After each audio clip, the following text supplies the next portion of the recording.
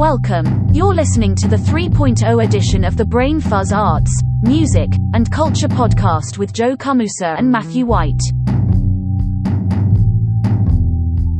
Today in episode 62, Joe and Matthew explore different aspects of the art sausage making process. Things get mixed up. The art news stack is tackled. Matthew hacks away at the topic of cryptocurrency. Joe provides the audio pick of the day. For more information and links to resources on this episode, you can always find the show notes at brainfuzzpodcast.com. And now, from safe and secure locations at Brain Fuzz Northwest and Brain Fuzz Southeast, here are Joe and Matthew. Last time we talked was with Leslie Parks Bailey. That was episode 60 or 61? Episode something. Who's counting? With Leslie Parks Bailey. And I had a great time doing that, Joe. And what was interesting about it, I thought, was getting that perspective of living alongside the creative brain, both in her father and her husband. Totally. We talked a bit about how one stays focused, inspired during strange times. Yeah.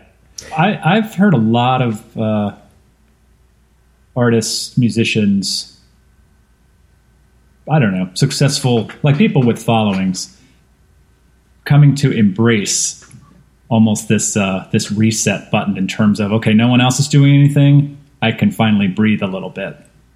So I kind of hoping, and I'm thinking that in the months and years to come, hopefully we have like a bloom, a renaissance of sorts, because people have had some time to relax a little bit, as much as one can during a global pandemic. Maybe think through some things, woodshed, so to speak. And, you wonder versus just, we put our albums out in April, then we tour, and you do that for 10 years. There's going to be some times when you have to be on autopilot because, no one is superhuman. Things change, and we don't know what people have grown accustomed to or how people want to consume things moving forward. And we've always shied away from talking about our projects individually and independently, what we work on. We try to keep the firewall between Brain Fuzz and the personal projects. And so today, and we haven't done this before, but we're going to mix things up with a bit. Well, we were talking offline, which I love old business jargon. We were talking it's probably months ago now, like anybody does. You usually have somebody that you can share, work in progress, et cetera. But you were working on what could be two-pronged. On one hand, it's the bane of most artists' existence, documentation work, which is very important. And then also the other side, which is also very important, and most people can get squeamish about, promotion, PR, marketing, all those words that, artists don't like to ever admit to, a lot of them. So I was thinking, for one, there's a balance there between what do you do with that? So in your case, you had spent, a couple months working on a large, I'm going to put words in here, but in my mind, like wall drawing, on-site work. I don't know if that's an installation since it's on the wall, but this was a mammoth undertaking. There was scaffolding involved, lots of planning. And how do you document that? It's hard for you to even get good photographs since, it's the sheer scale of this thing. So you turned to film or a movie, Yes, you're exactly right. It was twofold. There was, of course, the project itself, and I had, in some ways, a perfect opportunity to do something that I had not done before.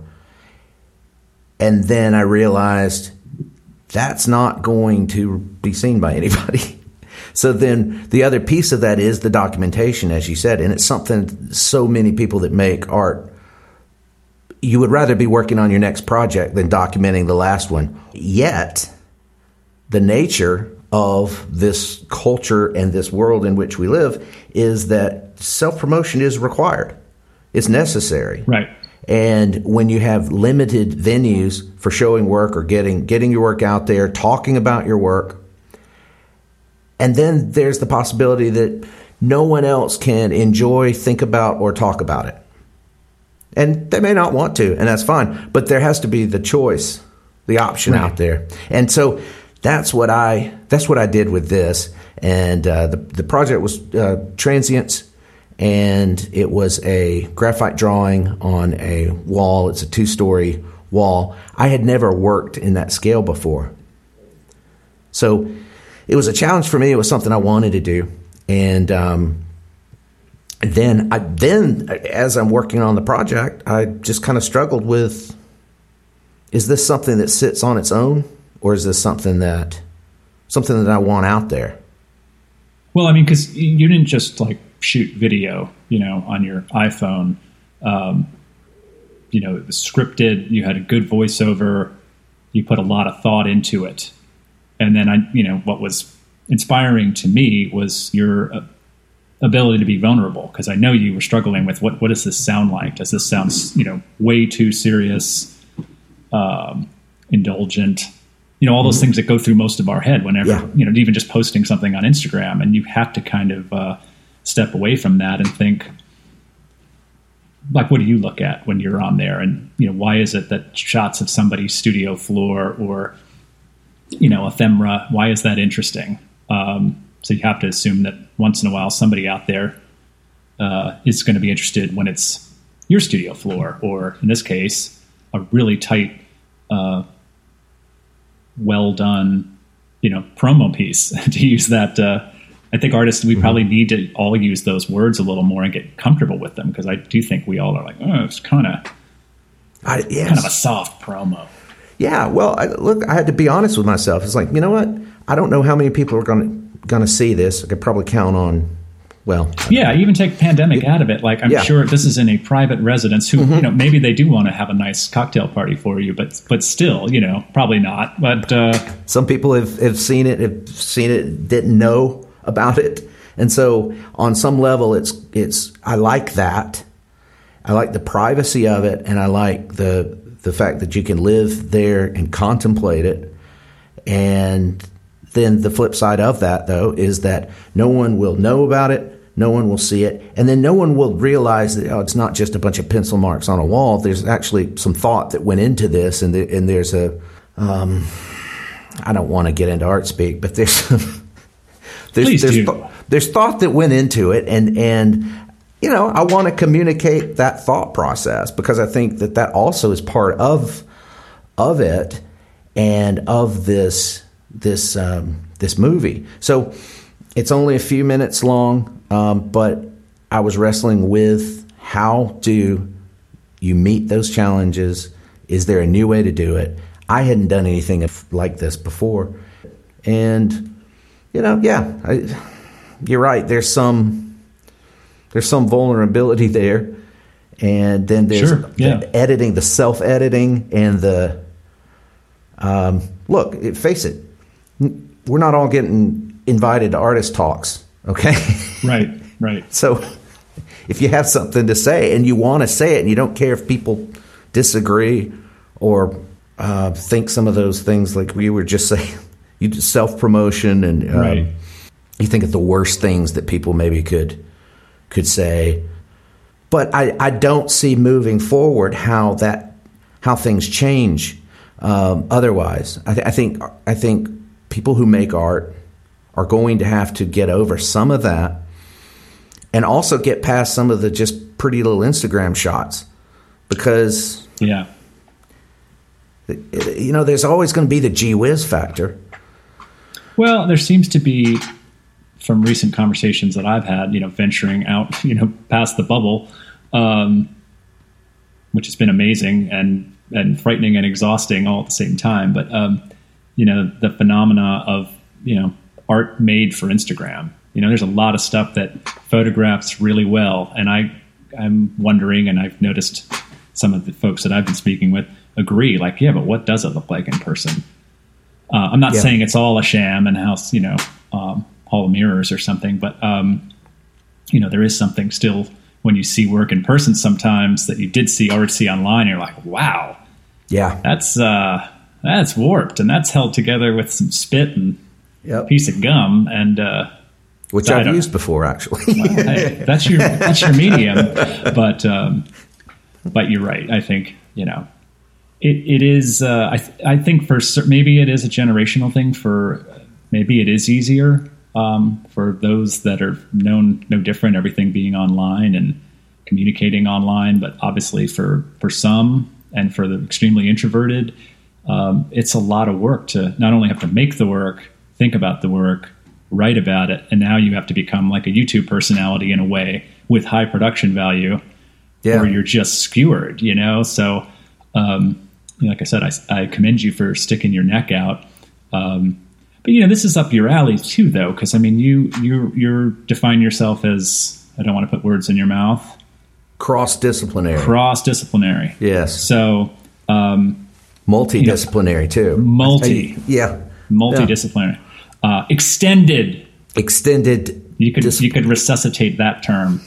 But so I think that also feeds you in terms of you're on the Brain Fuzz behind the scenes sausage tour. Matthew is certainly the techie behind the scenes sausage tour. Yes, that's going to be when we do unveil a little teaser here. When we do unveil the Brain Fuzz trivia, one of the probably the third prize winner will get a behind the scenes sausage tour. Yeah.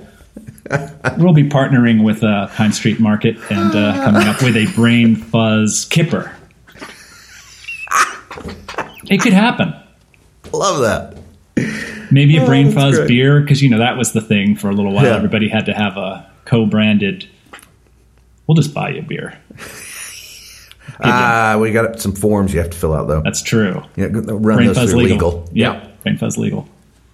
The org chart is really, really fleshed out here at Brain Fuzz. It's a flat org chart, and that's important to us. We're doing this with absolute 0 interns. It's unheard of in the arts world. Yeah.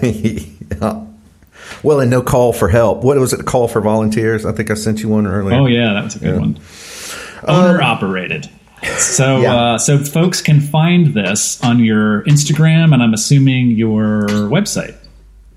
Yes, themwgallery.com. And there's a little series and projects and a link that says Transients. And interestingly enough, let me repeat that, themwgallery.com. I had someone once, they thought that I said the BMW Gallery.com. Try as you might, there's no foolproof domain. No. But I embraced a long time ago having this kind of, I really think this virtual property is an important idea. And it's interesting to watch over time how the arts, unlike so many other fields, still kind of is stuck in a certain place. And I wonder how that is going to continue to change. I don't know. I've had some interesting conversations recently about that. And we'll see. I don't know. We'll see. I am not saying specifically it's going one way or the other. I think there's a little something for everybody, and as it should be. Yeah, I agree. And let's face it, everybody needs content for their either news stream or, Instagram, what have you, Twitter. So anything that's new and has the whiff of new, fresh, exciting, fatty is going to be a thing. I mean, yeah. I think that's the perfect segue to move forward to our art news segment. If you're okay with mixing things up a little bit more.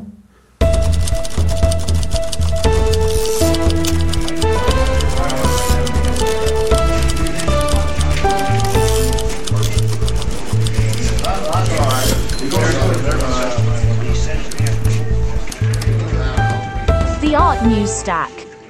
First, let me point this out. ArtNet, May the 11th, 2021. New York's auction week comes roaring back to life at Christie's $211 million contemporary sale led by a prized Basquiat skull painting. Perhaps more notable than that is the fact that 9 CryptoPunks was offered. This set of 9 digital images, minted in 2017 by Larva Labs, was estimated at $7 million to $9 million, and yet the work doubled expectations, selling for $16.9 million. Software developers Matt Hall and John Watkinson, who co-founded Larva Labs, created a collection of 24 by 24 8-bit style pixel images. I think, and you and I have talked about this in offline, and here we are online. We're going to talk about it some more. But what's interesting is that this work was minted in 2017. And okay, this is not something that just was made in response to capitalize off of the NFT craze. This was minted in 2017. So, from Zero Hedge, eBay plans to enable crypto payments and break into NFT market. Monday, May 3rd, 2021. eBay is exploring opportunities on how to enable selling of NFTs, which has revolutionized the sports memorabilia business. That was interesting, and I have to say, can you explain that to those of us that are sheltered? Yeah, specifically the sports. And I had to kind of look at that myself because I was, all right, what's a good way to look at this is to consider, and there's actually another article on this, and it is that Topps. Do you remember the company Topps, Joe? I do. The baseball card and bubblegum magnets. Yeah. They actually debuted earlier this year their first NFT baseball card collection. Yes, that's a thing. So what it is rather than having your pack of baseball cards, you essentially have a digital pack of cards. Okay. That you own, and you own that. Right. And yeah, there'll be copies out there and other people can view it and whatever, but that's yours. So just as you or I might have had them in the protective sheets, plastic sheets that were in a binder, binders full of cards, we would trade those. I would be the owner of that card and then trade. What this is this is a digital ownership rather than that plastic binder of cards. So that is just one example of a sports memorabilia NFT. All right. So okay, yeah. Why this story is important, I think, is that it's big enough and it's legit enough that eBay is willing to put some skin in the game on this, have a play, so to speak, in the sports memorabilia. But I think that tells us a lot about where this is going, and that there is something to it. No. It's all dudes. Is it? Largely. You think so? It sounds it, yeah. Well, the sports memorabilia thing, and then, collecting. I'm telling you, collecting and hoarding seems to be heavily male. Yeah. We need to send this to the BrainFuzz research department to kind of hash this out. But that's true. It says, with PayPal shares surging partly due to its embrace of crypto and purveyors of NFTs, which already includes the NBA's popular Top Shot series, reporting millions of dollars in sales, it's clear eBay needs to make a convincing attempt to break into the NFT market. It's hard to see beyond the hype, right? Because there's just been so much work that has. But that's what happens when you've got lots of supply, right? Plenty of people to jump in. Again, going back to these market terms: supply, demand, right? Scarcity. Those are big numbers, though, Joe. They're big numbers, and like I said to you the other day, though, my question is, it gets sensationalized with these, again, huge number. My question, does it translate to actual cash in somebody's bank account? Okay, here's how that works. I sound skeptical, don't I? You should be. Everyone should be skeptical. Always skeptical. Okay, here's how it works. It's just like trading, and a lot of people don't understand this, so it's why we're going through this. It's just like if you own shares of a stock, and you have that in your stock account, and then you decide that you want to liquidate and send those funds to your bank account. It is the exact same thing. So Coinbase, if you were to use Coinbase, you would use Coinbase to convert your Ethereum into US dollars if you wanted to. Right. Now, you could keep that along with other cryptocurrencies in your account, and you just trade. And yes, it is a market, so you have to wait for the value to be where you want it to be. Right. And that's just one of those where I'm still. We were jokingly talking about the way back in the 90s when stock options would fall from the sky like rolls of paper towels, which was epitomized in a classic Simpsons episode. I don't remember that one. Which one was that? And you're like, "Here, you want some stock options? Take them." And he's just pulling them like right off of a paper towel roll. Oh, really? Yeah. Either that or I invented that in my delirium. No, that will give me an excuse to go back and search. Yeah, go through. How many episodes have they made? No, I'm sure somebody's making money. Don't get me wrong, but when what gets reported or Jerry Saltz will come screaming about, is like somebody paid, $60 million. Like, did they really pay $60 million? And did the artist get $60 million? Or do you have $60 million of, maybe you do have Bitcoin, but I'm still kind of... there are costs associated, yes. Sure, but there and there are trade. You have, you have that. So you have commissions, and then you have tax implications as well. Sure, I'm not clear on that. So that's, of course, that's not different from how the present system works. But that's just where I'm still a little like, show me the money. I still like a check or a credit card personally. Your friend, you have at least one friend who you were telling me was an early active cryptocurrency trader. Yes. We would need to voice scramble, and he would be wearing a hood. Did he cash out for privacy? I don't know. He's cagey. You can't get an answer out of him. Yes, he is a man of mystery. Because if he had held on to it at that time, I think he would have. I think he's probably sitting on a fortune, but quietly. If he would like to reveal himself, he could certainly go to the Brain Fuzz Instagram, or he could private message even. But I do believe he is an active... Hashtag Brain Fuzz Podcast, and it'll be him on a yacht somewhere. Yes. But we have our NDA, so... okay. All right. We don't want to out him, but yes, an early adopter. Yeah. The first time I realized there was something to it was in Austin, Texas, and the food truck was accepting Bitcoin. And I knew this was. That was when it would have made sense. I think Austin though isn't as much of a stretch as if I was in Laramie, Wyoming, and I stopped on the side of the road to get boiled peanuts, right. And they boiled peanuts. But. And now, the Brain Fuzz audio pick of the day. All right. Okay. Man, that's a hard jump, man, from all that shit to records. Well, just... It's all plexiglass vitrines. Audio pick of the day, which is always a challenge because there seems like you want to pick something new. It's timely. But I took a different tack this week and was going with things that are still in heavy rotation that stand the test of time. And it's interesting.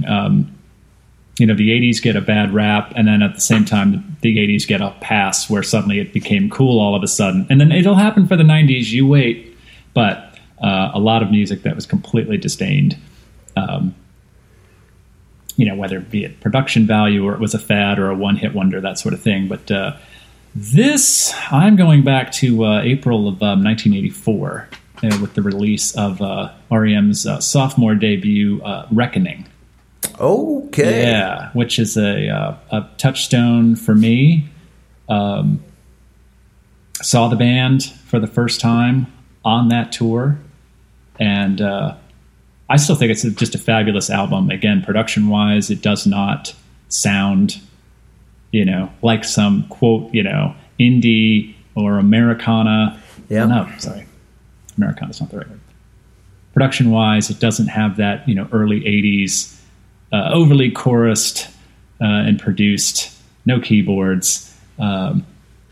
Definitely captured the band more their live sound after Murmur, which of course was a big departure. I think everybody that knew the band live was like, "What is this?" I mean, no reverb on the drums. I mean, it's a complete reaction and opposition to what was being played. Huge, everybody on the radio had huge drums with tons of gates and reverb. Snare drums that just sounded like firecrackers, and here's this very soft. Yep. And yet, if you ever saw Bill Berry play drums live, it's like he was anything but that.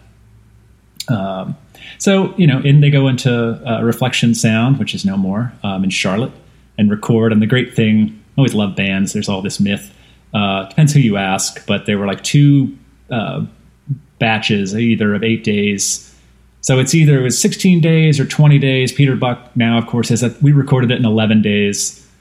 And why is that important? I guess to some people it doesn't matter, but most bands, records take months. Or in the old days when cocaine was plentiful, bands would write the record in the studio, and bands like Queen and would just be in a studio for a year making a record, and I'm sure everyone lost their marbles. But so there was something about working fast, and again playing a lot live in the studio, and I just think the band had it's pretty quick success. I mean, they formed in '80.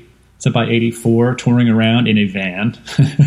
By this point, I'm sure they were in buses, but I still find it pretty inspiring that they were able to kind of, pick up the crumbs of this network that other bands had laid, Black Flag and Gang of Four and compatriots of theirs like Husker Du, but to, travel around the country playing their music. That takes incredible fortitude and stamina. I can't imagine, being in a van that long. I would have gone insane, but the songs are there. Great production, incredible singing. The vocals, Murmur was jokingly referred to as mumble. And, and then here we get Reckoning with, a little bit more clarity, and yet still this aura of mystery, which is important. And or enjoyable sometimes to not know exactly what the song is. I'm not one that has to know what's it about, but that you certainly can feel some things.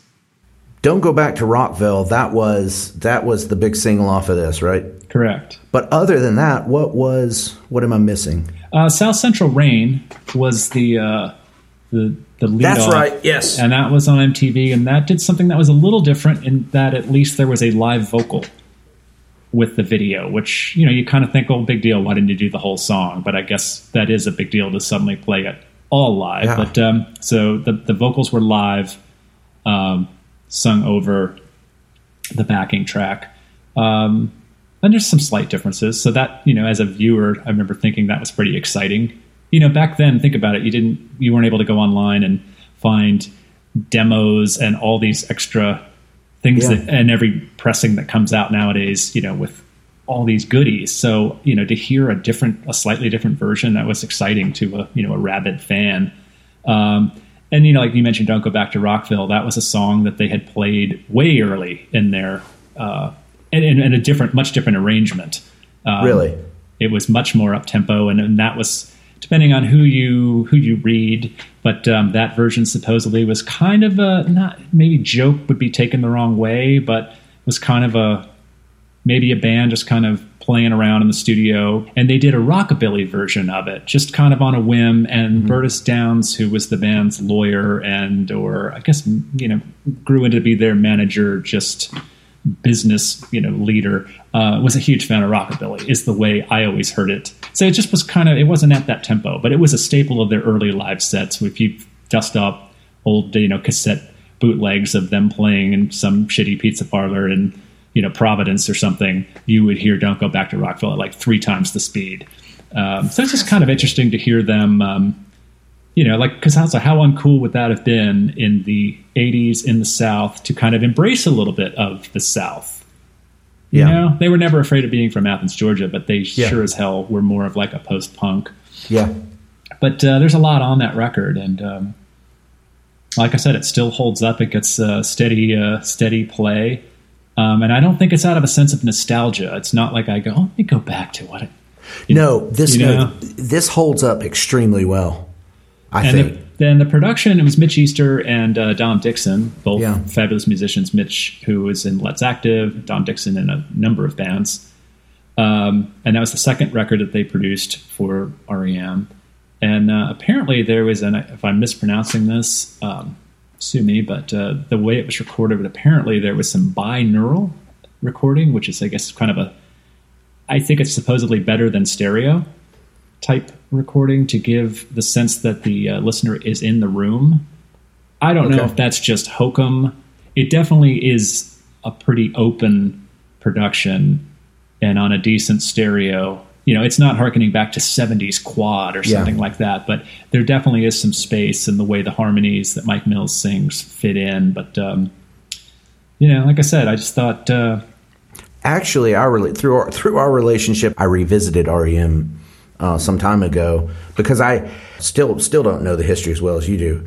Jangle Pop, and we may have discussed this. Does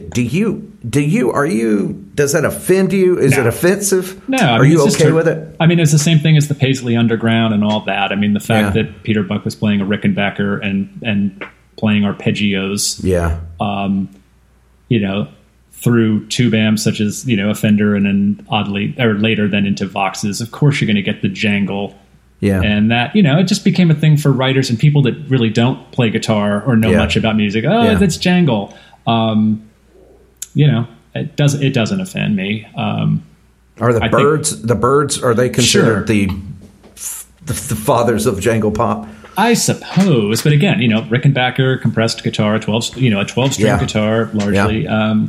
But, the same thing was folk pop or folk rock. For a while, they were under this, again, writers are always somebody's trying to name everything. And, I remember there was a great, and the early interviews with REM, a lot of times it'd be Peter Buck because he's just hilarious and very amped up and well-spoken. But I remember him saying like they would call clubs, and say, well, what kind of music is? And they're like, folk rock. And they're like, what, Joni Mitchell meets like Joy Division? Like, what is that? And yeah. And I think actually that was a Michael Stipe interview. And he's like, and then we would go and play. But I don't know. Like I said, I have a lot of respect for those guys, and I think they work their asses off. But, you bring up a point, because there's definitely bands that hang around that long usually have a couple distinct eras in their career, and a lot of their audience changed a few times, and some hung around. I certainly kind of lost touch with them for a little while, and then I've come back and embraced pretty much most of the records,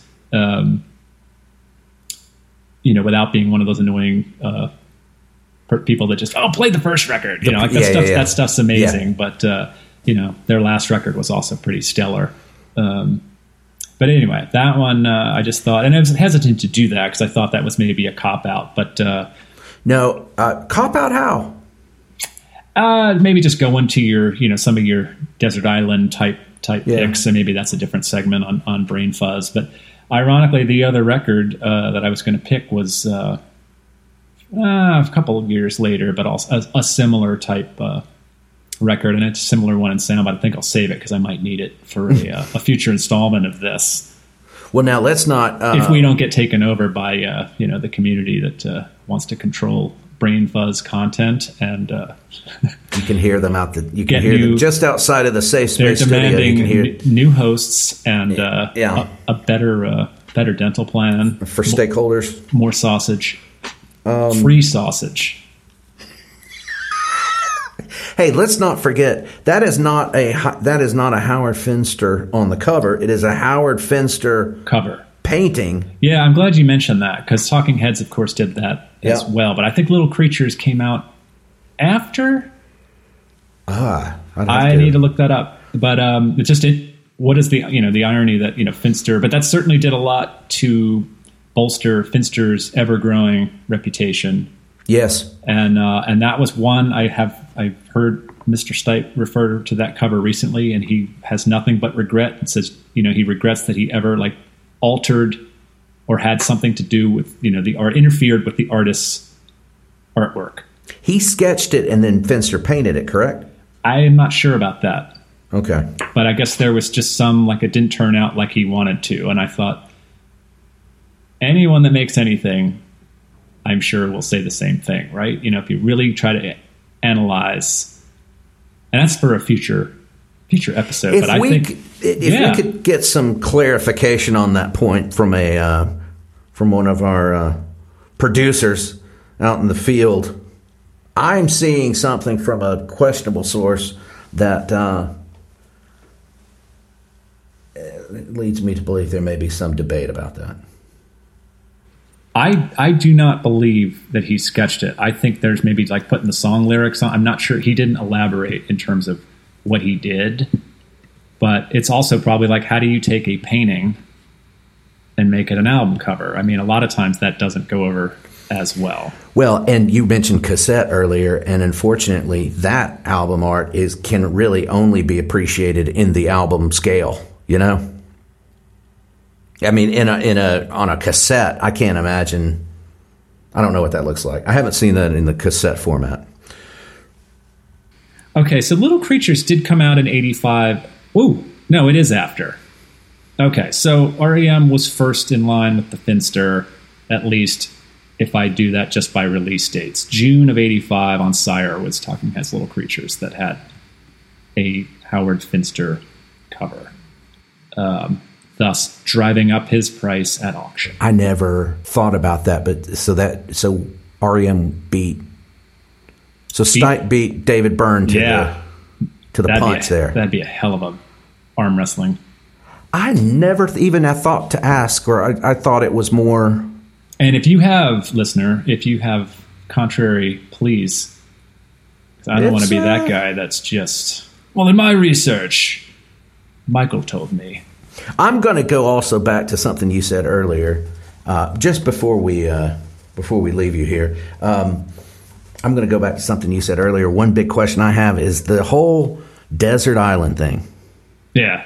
All right. I want to nail that down once and for all. Is it a deserted island? A desert? Is there such thing as a desert island? Oh, good point. Just sand and no foliage and cacti and. Well, there must be some islands maybe Persian Gulf that are desert islands. That right? Gulf of Oman, perhaps.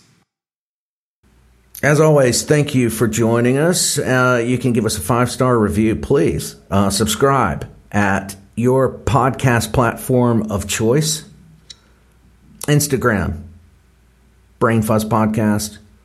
Any post, always hashtag Brain Fuzz Podcast. And if you have any information on the whereabouts of, that's right, or anything that you could add to these insights. And if you would like to host an episode of Brain Fuzz, if you would like to join the search committee, send some Bitcoin.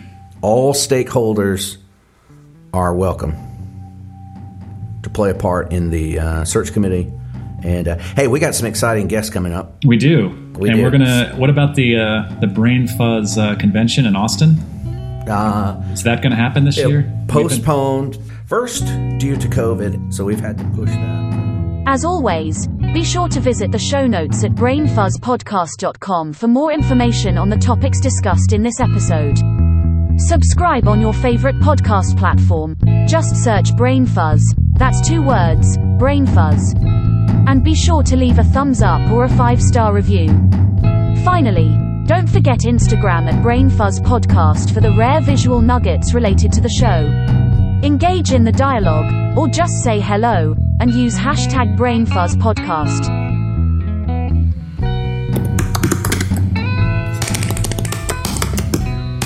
Right.